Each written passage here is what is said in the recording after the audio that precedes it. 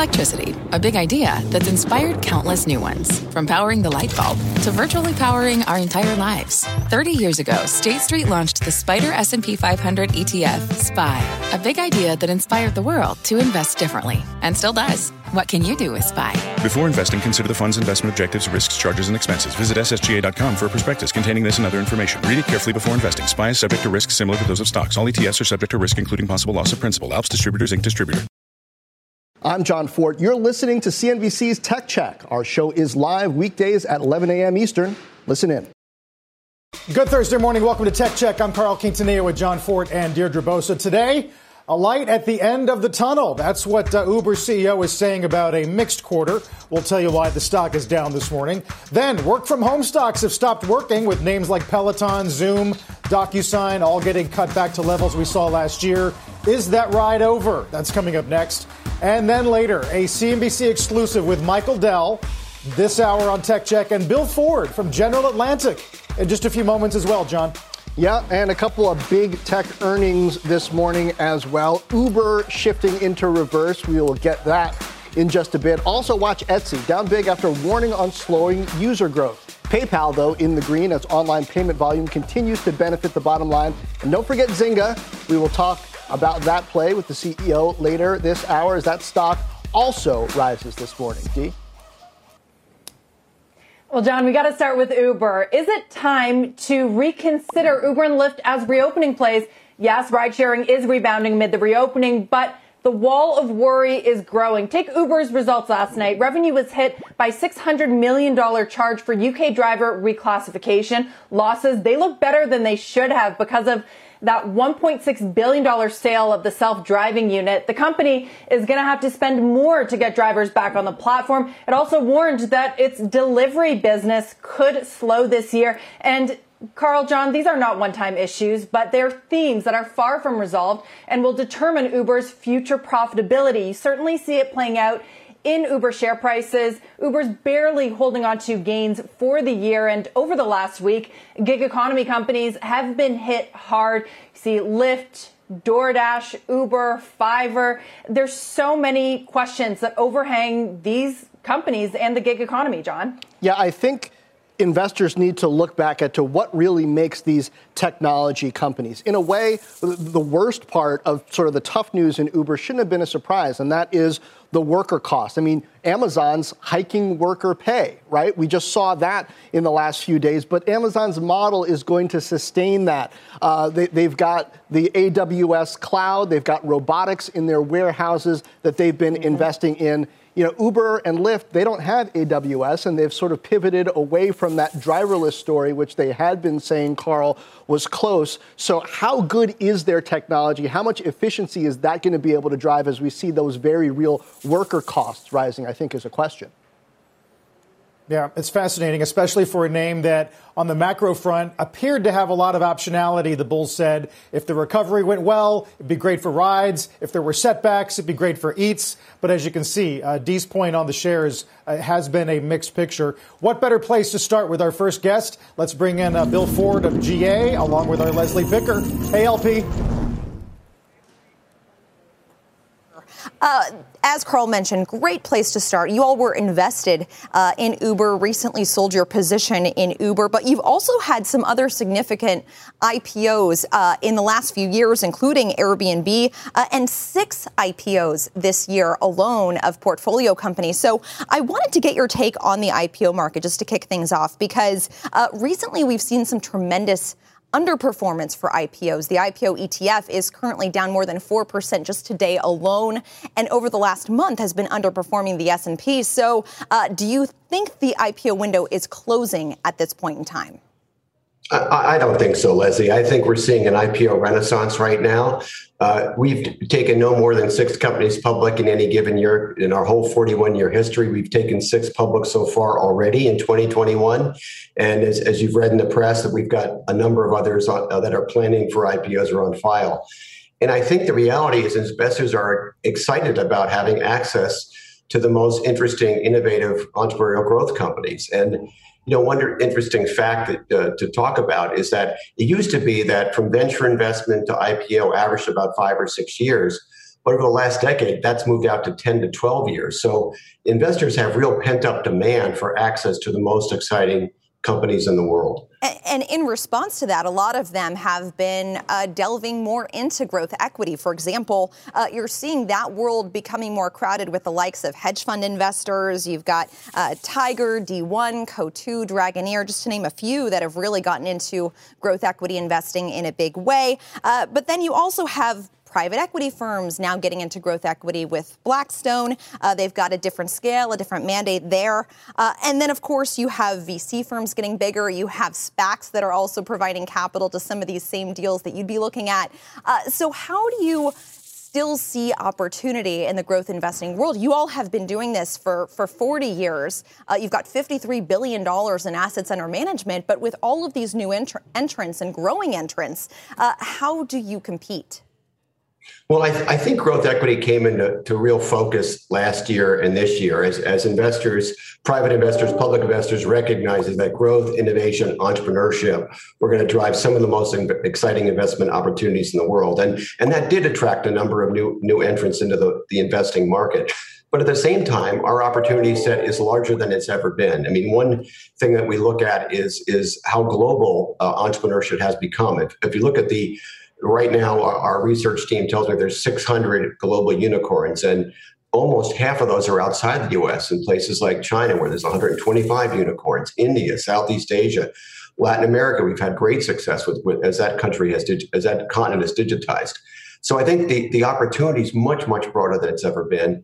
And yes, there's more investors looking at it, but we see no shortage of opportunity. Well, let's talk about that global opportunity, maybe starting with China, because you've had two very prominent Chinese investments that have caught a tremendous amount of regulatory ire, shall we call it, recently. ByteDance, the parent company of TikTok, caught between China and the Trump administration over whether it needed to sell or risk the banning of downloads in the United States. And then, of course, Ant Group is another one of your investments, which more recently, Beijing thwarted its plans to go public and has had more of a regulatory crackdown on how it is overseeing this company, which has caused a lot of investors to trim their valuation of Ant. So I guess my question is the reward worth the headache when it comes to investing in China right now?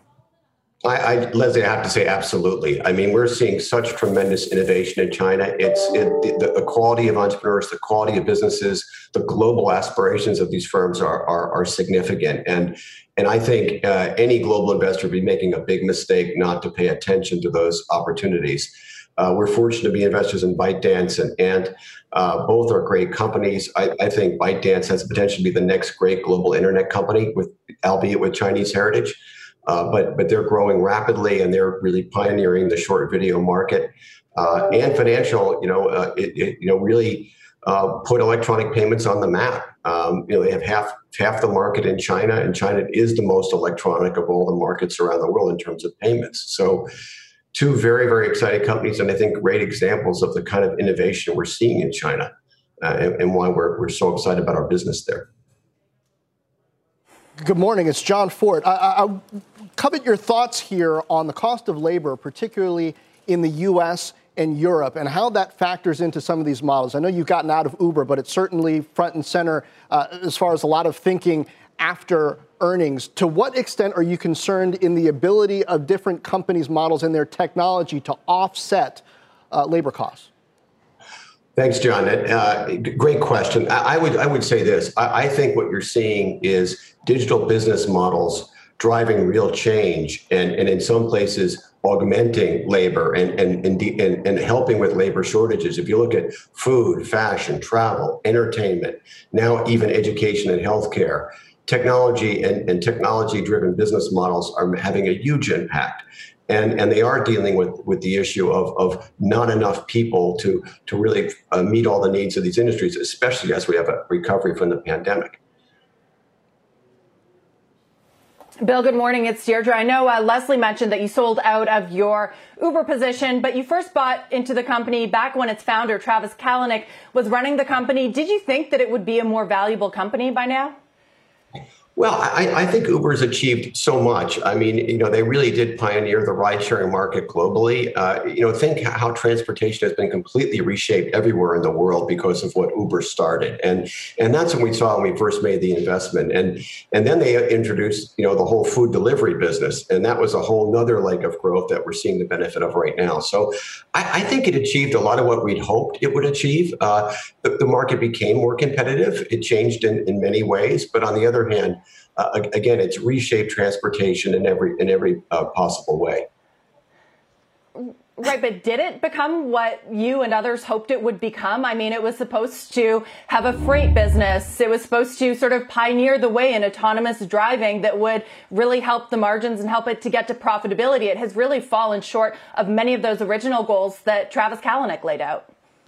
Well, like so many entrepreneurs start off with a broad vision of what a company can become, and over time, as a company has to execute and grow, its focus narrows. And I think I think one of the best things that the current team has done, led by Dara, is really focus on rideshare and food delivery, and focus on execution and improving performance there. And I think this is a company that I think will continue to perform and grow over time. And so, it's always going to be in the news, so to speak. But if you look at the big picture, the number of customers they're serving around the world, it's pretty darn impressive. Bill, you recently added life sciences as a fifth core area of investing. As you kind of read the news this morning over intellectual property and the ability to transfer that, how do you look at that as an investor? Is that something that you see as a big concern in the life sciences space? Well, it's a concern, but I think the bigger picture issue is just the level of innovation that we're seeing in life sciences globally. I mean, I've used the term internally and externally that we are entering the golden age of biology, where we're going to see innovations in life sciences over the next 10, 20 years that will be reminiscent of what we saw in the technology space going back to the 70s and 80s up till now. And tremendous therapeutic innovation, solving really important human health problems, leveraging the human genome project that goes back now 20 years. And all that is, again, leading to tremendous innovation all over the world. I mean, we're seeing it in Israel. We're seeing it in Europe, of course, China, US. And so it's another case of an entrepreneurial innovative segment that's gone global. And I think it'll be a great place for investors to have exposure over time. Yeah, no, that's really fascinating. And kind of speaking of life sciences and, of course, the global pandemic that is still ongoing, especially in emerging markets, GA has a lot of exposure to areas that the virus is still ravaging tremendously, including India and Brazil. The economy, of course, responding to a lot of the health crises that are going on the ground down there. What are you hearing from your portfolio companies in some of these emerging markets? And what do you think needs to be done in order to help these areas out? Mm-hmm. Well, obviously, let me start by saying we're deeply concerned about what's going on in India and Brazil and other emerging market countries. I mean, it's a human tragedy, and we're doing what we can to be helpful by supporting our investment teams on the ground, our portfolio companies, and everything else. But I think the best thing the world can do is to accelerate the vaccine deployment in these countries, because the reason we're starting to see the what I'm calling the beginning of the end of the pandemic in Europe and mostly the United States is because of vaccinations. And we're reducing the number of people who aren't vaccinated who can be exposed to the disease and really terrible health outcomes. And so what we all ought to do together is find ways to accelerate the delivery of these vaccines to all these countries. I know we're trying to do that, but and as are many others, but that's really the only answer. We can't create enough healthcare capacity in these emerging markets fast enough to deal with the health crisis. But we can hopefully stop it from getting worse by vaccinating people. Bill, one last question on another one of your portfolio companies, also in the sharing economy. That's Airbnb. Has it lived up to your expectations? Have you sold any of your stake, or are you intending on holding it for longer? We haven't sold any of our stake, and it's another terrific company that went public last year. And I think it's as you guys have talked about a lot on the air, it's a great recovery stock. People are excited to travel again, and especially as they're increasingly vaccinated. And I think Airbnb has done an amazing job creating a marketplace for that. I mean, they're one of the original sharing economy marketplaces that have, again, reshaped the way we live. And so it's another company we have great expectations for, and we're excited to be part of their investor group. All right. Bill Ford, General Atlantic Chairman and CEO, a rare interview. Thank you so much for joining us today and sharing all of your insights. We appreciate it. Great. Thanks so much, Leslie. Carl? LP, thanks for that. Our Leslie Picker. By the way, an exclusive with Michael Dell is still on the way later this hour. Tech Check's just getting started. What does it mean to be rich? Is it having more stories to share or time to give? Is it being able to keep your loved ones close or travel somewhere far away? At Edward Jones, we believe the key to being rich is knowing what counts. Your dedicated financial advisor will take a comprehensive approach to your financial strategy to help support what truly matters to you. EdwardJones.com/findyourrich. Edward Jones, member SIPC. Canva presents stories to keep you up at night. It was an ordinary workday until the Singapore presentation is at 3 a.m. The office was shocked. But that's when we sleep. Maya made it less scary with Canva. I'll just record my presentation so Singapore can watch it anytime. Record and present anytime with Canva presentations at canva.com. Designed for work. Welcome back. The street is mixed on Peloton this morning, a day after shares fell 15% as Peloton recalled all of its treadmills after several reports of injury and one death. Bank of America downgrading the stock, with Peloton losing half its market cap since a January high. But Credit Suisse going the other way this morning with an upgrade. Still, most analysts remain neutral. Peloton has 1 sell rating out of 20 that cover it and just 2 buys. Shares this morning modestly higher. Carl? John, it's a theme we thought we'd have our Dom Chu look into. Some of these work-from-home high flyers back to levels basically going back to Labor Day. Dom? So, Carl, it's such an interesting notion here. John mentioned that Peloton has lost roughly half its value. If you take a look at some of those work-from-home, stay-at-home names during the pandemic that we covered so much because they were on such a tear, just take a look at some of these names that are perhaps indicative of that particular pullback and trade what we were talking about.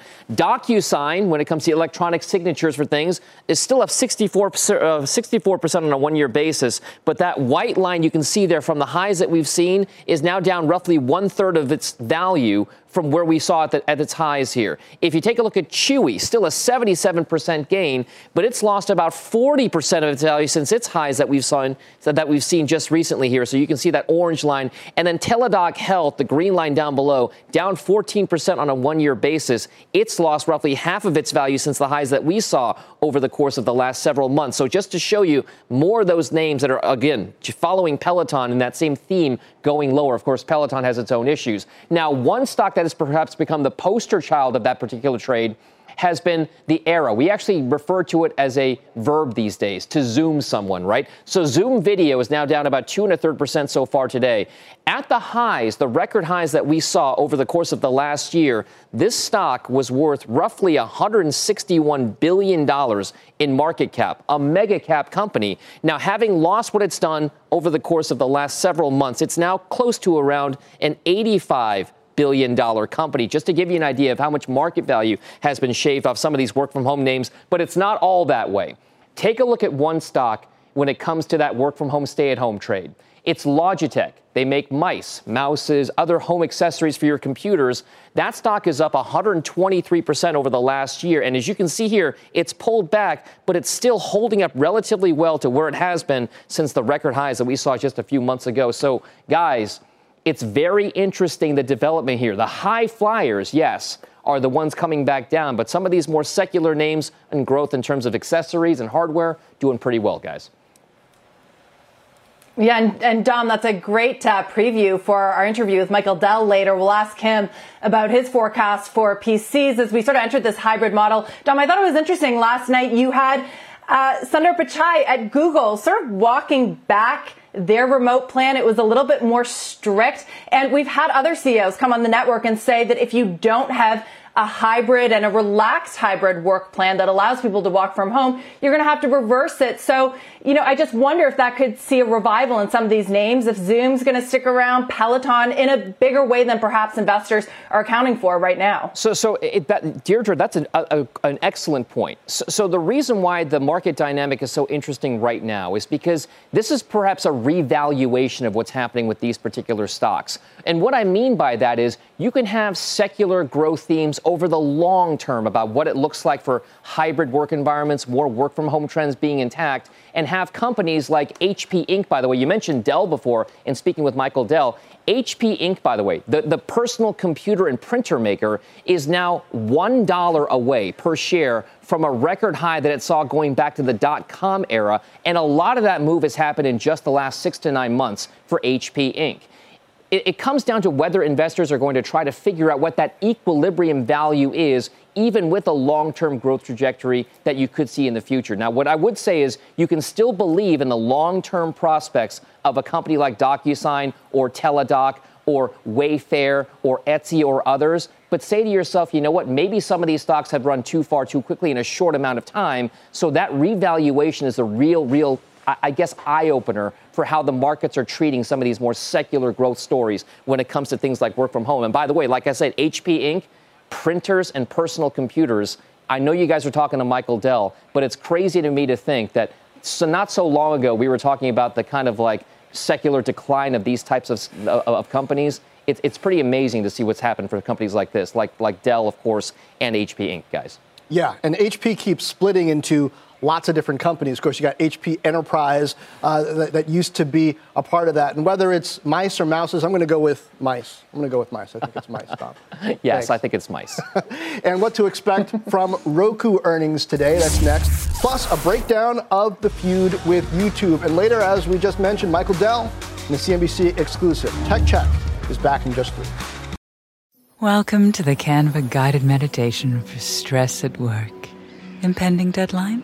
Generate Canva presentations in seconds. So fast. Brainstorm got too big? Ooh. Summarize with AI in a click.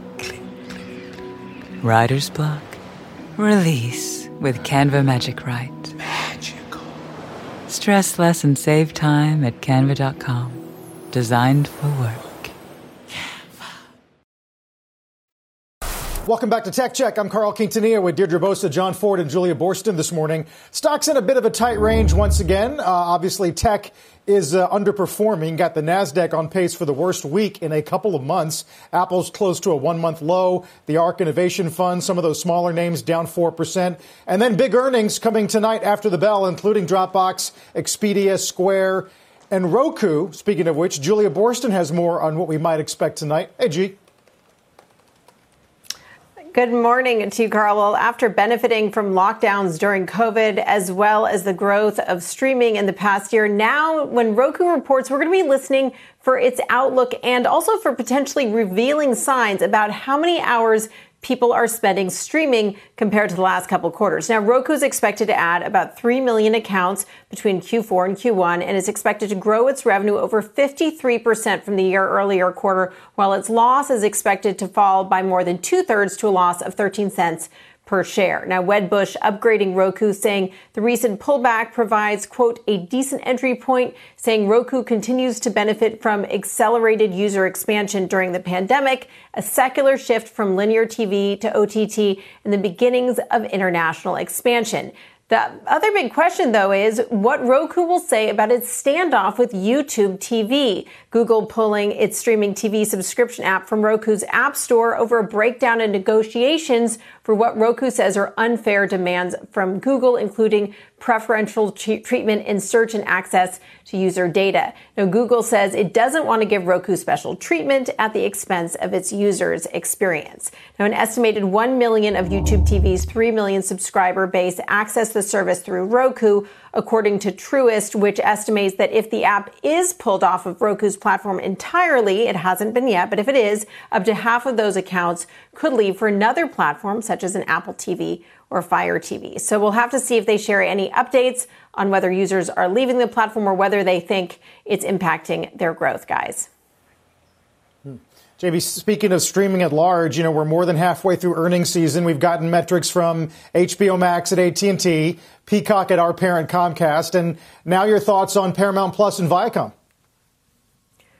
Paramount Plus and Viacom. I think the real story out of Viacom's earnings this morning is not only is streaming growing faster than expected, they added more streaming subscribers than anticipated, but ad-supported streaming is huge right now. Pluto TV, that's the company that Viacom acquired because of its strength in ad-supported streaming. That business growing faster than expected. And also they said because of the success of that, they are going to be launching an ad-supported version of Paramount Plus at $5 a month in June. So offering a lower price option to get more people in, use the benefit of ads. Speaking of the benefit of ad-supported streaming, we also heard earlier this earnings season from Comcast, CNBC's parent company, that Peacock's ad-supported streaming business is going great. And one interesting thing about Peacock, it grew to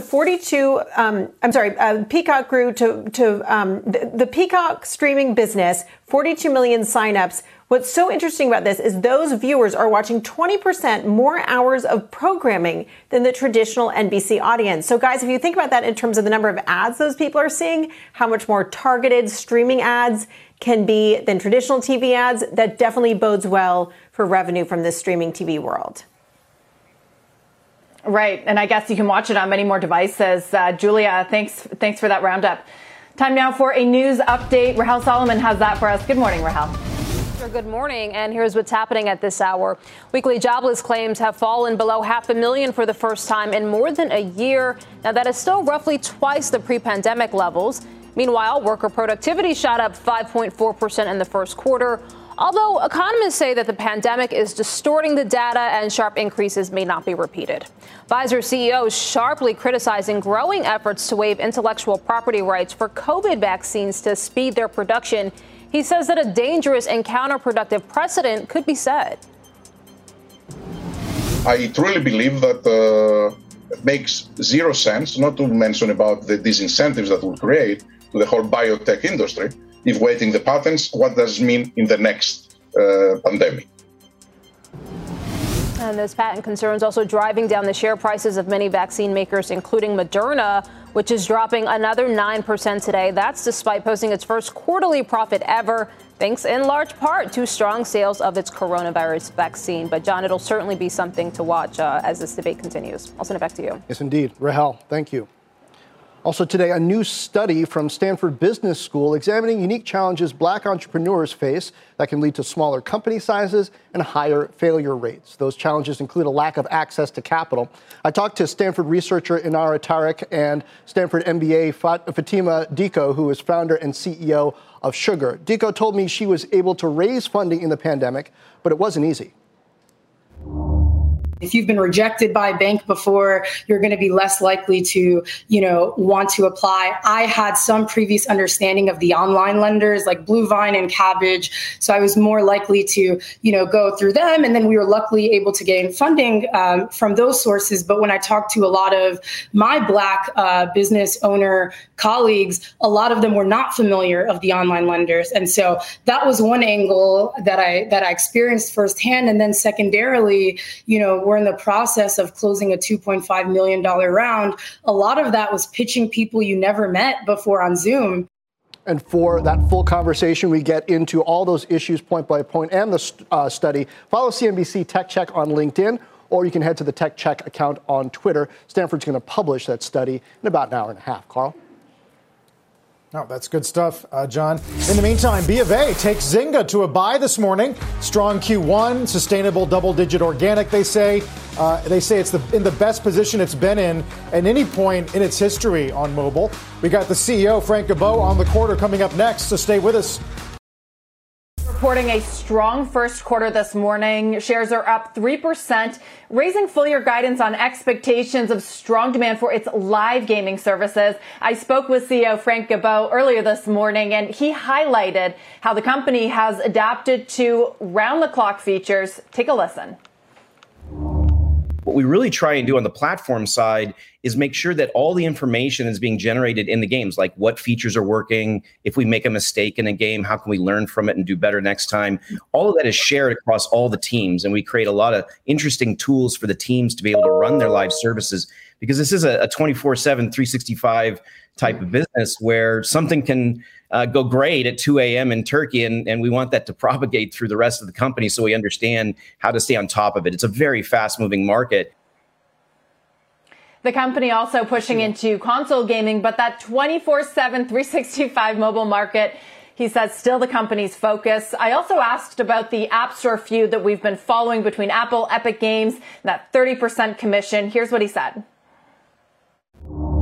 The issue is, what value do you get for the 30%? And so from my perspective, when we look at our relationship with Apple, we have a lot of very positive things in the relationship, and there's things that we work on privately together, company to company. So from my perspective, we'll see what happens with the trial, and whatever answer comes out, like I said, we'll incorporate into how we operate going forward. Doesn't sound like he is going to be joining the epic battle. We also discussed Zynga's plans for the metaverse and crypto and that futuristic looking device over his shoulder. So check out the full interview. Just go on TechCheck's LinkedIn or Twitter page. You can scan the QR codes that you have been seeing throughout the show on the screen. Carl. Very cool, Dee. Dow's got a bounce here, up 163. Some of the pharma companies got a bounce as well, as Angela Merkel comes out against waiving pharma IP. In the meantime, Michael Dell is just moments away. Don't go anywhere. Welcome back. Dell Technologies World 2021 kicked off yesterday, continues today. The company laying out its vision, including Apex, its new as-a-service offering. For more, here's founder and CEO Michael Dell. Michael, great to have you. Want to talk about cloud and the vision, but start off with the current new shape of Dell after announcing the VMware and Boomi spin-offs. You say that you're going to continue to have this working relationship with VMware. Customers won't really notice a difference, but explain what's the new focus and shape of Dell Technologies after these spins? So, look, today we have announced that we're moving our whole business to as a service and on demand. And Apex is now live. For us, this is a big TAM expansion. And customers have been telling us, and we've been growing our on-demand kind of cloud experience business. And this allows us to provide flexible consumption, scalability, simplicity. Right now, we're offering our Apex data storage services. This is done in a very transparent way as far as pricing, no overage fees. We're rolling out our Apex hybrid and Apex private cloud, which integrates compute, network, and storage together. Our Apex Flex on Demand, which allows customers to scale up and down as their demands change and pay for what they use. And our Apex Data Center Utility, which provides incredible flexibility in metering and managed services across their entire data center. And, this combined with the growth at the edge, we think 75% of the data will be outside of a traditional cloud or data center within 5 years, and there'll be tremendous growth at the edge. Together with the capabilities that we continue to build, co-engineered solutions with VMware, very excited about the future. Well, I mean, that's part of this narrative that we've been talking about for a while, that public cloud alone isn't everything. Explain why the edge is going to be important, and that's everything from smartphones, PCs, things that are not in the cloud or in the data center, but are really close to the user, whoever the user happens to be. How does that fit into the narrative around things like AI?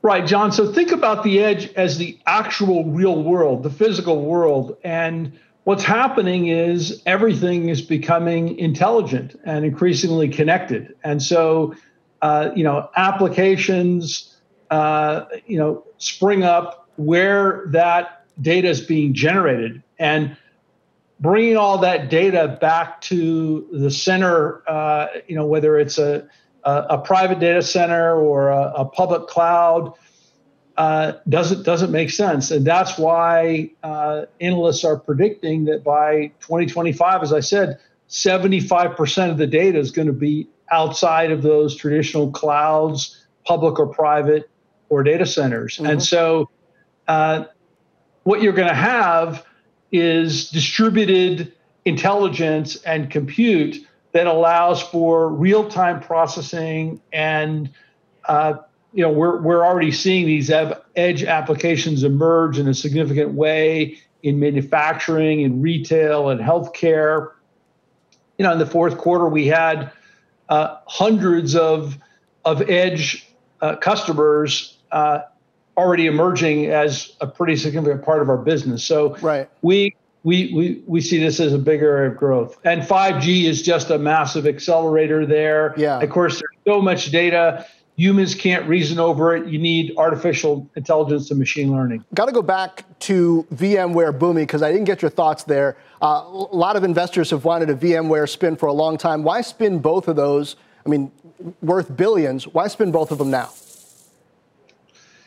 So we believe, first of all, it's a very shareholder-friendly move. It does unlock growth opportunities both for VMware and for Dell Technologies, and certainly unlocks value for stakeholders. The relationship between the companies continues to be super strong.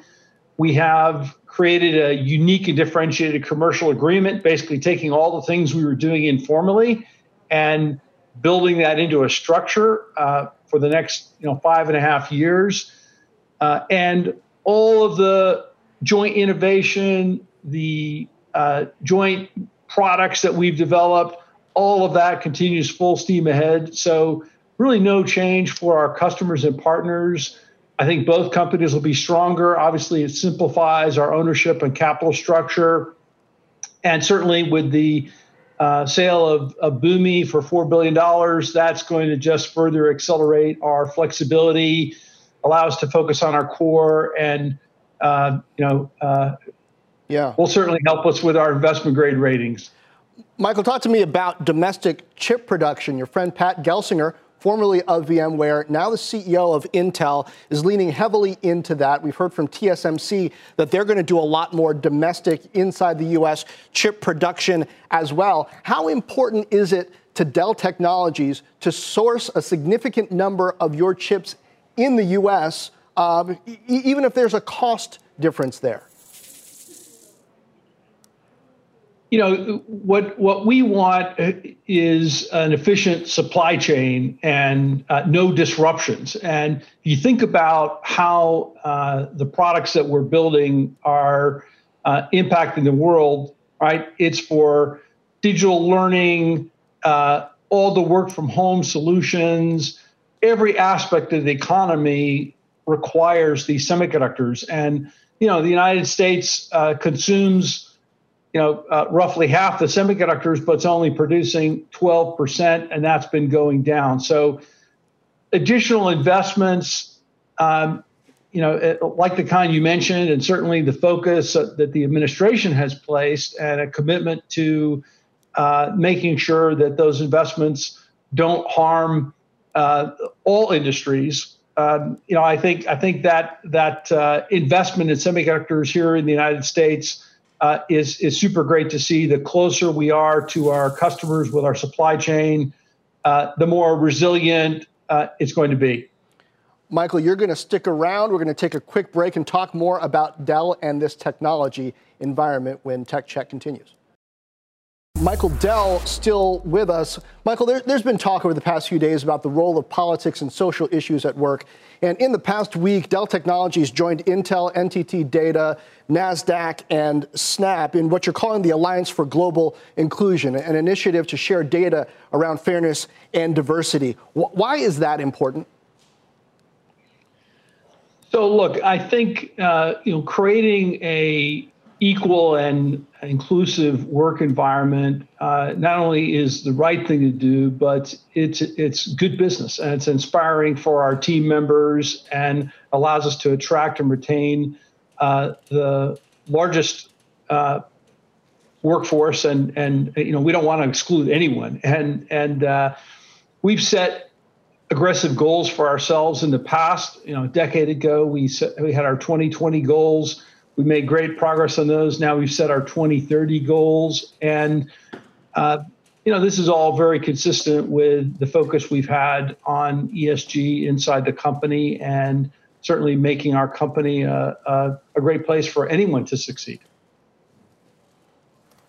You know, Michael, it's been interesting on that topic. It's Carl, by the way, to see you go back and forth with the governor on House Bill 6. Abbott says CEOs of companies like Dell and American need to stay out of politics, especially when they have no clue what they're talking about. What's the response to something like that? You know, we don't really want to be in the business of commenting on every single bill in every single state when it comes to these things. But, you know, I did sign on with many other leaders to, a statement around voting rights, and, you know, feel very strongly that, you know, if you're not going to stand up for voting rights, what are you going to stand up for? And, we're trying to focus on running our business and don't want to be pulled into all these debates. But I think there are times when it's important to speak up. Right. You pick your battles. Michael, good morning. It's Deirdre. Lastly, just want to get your views on the return to work. We had Google walking back its policy to be more flexible on remote work, Coinbase closing its San Francisco headquarters altogether. Do you think that other companies that have laid out somewhat stricter policies, even outside of tech, like JP Morgan, do you think that they will end up walking them back also? We'll see. I mean, I think it's pretty clear that people like the flexibility, and I think, every organization will figure out what's right for them. You know, we expect that roughly 60% of our team members are going to work in some kind of remote or hybrid structure after the pandemic. We're hearing something kind of similar from our customers. Certainly, that's a big demand driver for us in our business, and we're seeing positive trends there. But from all the challenges and the tragedies, I think there are learned behaviors that are quite positive about how work can be done from anywhere. And Michael, we can't do an interview this year without talking about 5G. We saw some strong results from Qualcomm and from Apple, and a lot of that was led by higher end devices and demand there. To what degree throughout the next 12 months is 5G demand living up to your expectations despite the pandemic? I think because of the pandemic, 5G gets an acceleration. And of course, that just turbocharges everything at the edge. And we're also involved in 5G. We have a telecom business where we're providing carriers with 5G infrastructure. And as this new 5G infrastructure is created in a disaggregated fashion, it's moving on to the kinds of software and infrastructure that Dell Technologies creates. And that new 5G world, whether it's the carriers or private 5G networks, is going to just accelerate this data era, and all these things, feed off each other. So super excited about what's happening in 5G, great opportunities for us and for our customers. Michael Dell, founder, chairman, and CEO of Dell Technologies. Thank you. Deirdre, we've seen so many big technology companies throughout these eras go through different permutations. One of the stories that I think hasn't been told the way it should be quite yet is how Michael Dell, over the past several years, managed to come under activist pressure from Icahn. Remember that? Get out from under that, get EMC and VMware, now spin those off and be a part of this cloud story. Not every long-standing technology company has gotten to do that. No, it's been quite the journey. And John, you've covered it well, an incredible story. And we're going to be watching some of the trends that we talked about tonight, Carl. We've got another slew of earnings, including Roku, Dropbox, Square, Expedia. Some of these names under pressure today. And we will be talking to Drew Houston of Dropbox tomorrow, Carl. Yep, we're more than halfway through earnings season, guys. We're finishing up some of these high-flying tech names, as you said, busy earnings week, and then we'll get to some of the more consumer-oriented names and the retailers on the back half of the earnings season overall. It's been a bit of a roller coaster on the markets today. We did see some pressure, especially on pharma, on this news of potential waivers on IP. Angela Merkel came out against it. Then the White House says they're unified for something like that. We're going to watch it, as well as Gary Gensler of the SEC about to start his testimony on GameStop. I'm John Fort. You're listening to CNBC's Tech Check. Our show is live weekdays at 11 a.m. Eastern. Listen in. This podcast is supported by FedEx. Dear small and medium businesses, no one wants happy customers more than you do. So you need a business partner just like you. Like FedEx, who understands your passion for serving your customers because they have the same commitment towards you.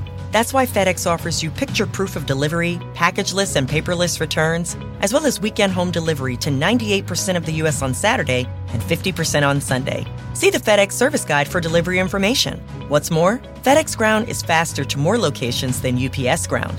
Trust FedEx for timely deliveries. See what FedEx can do for your business. Absolutely, positively FedEx.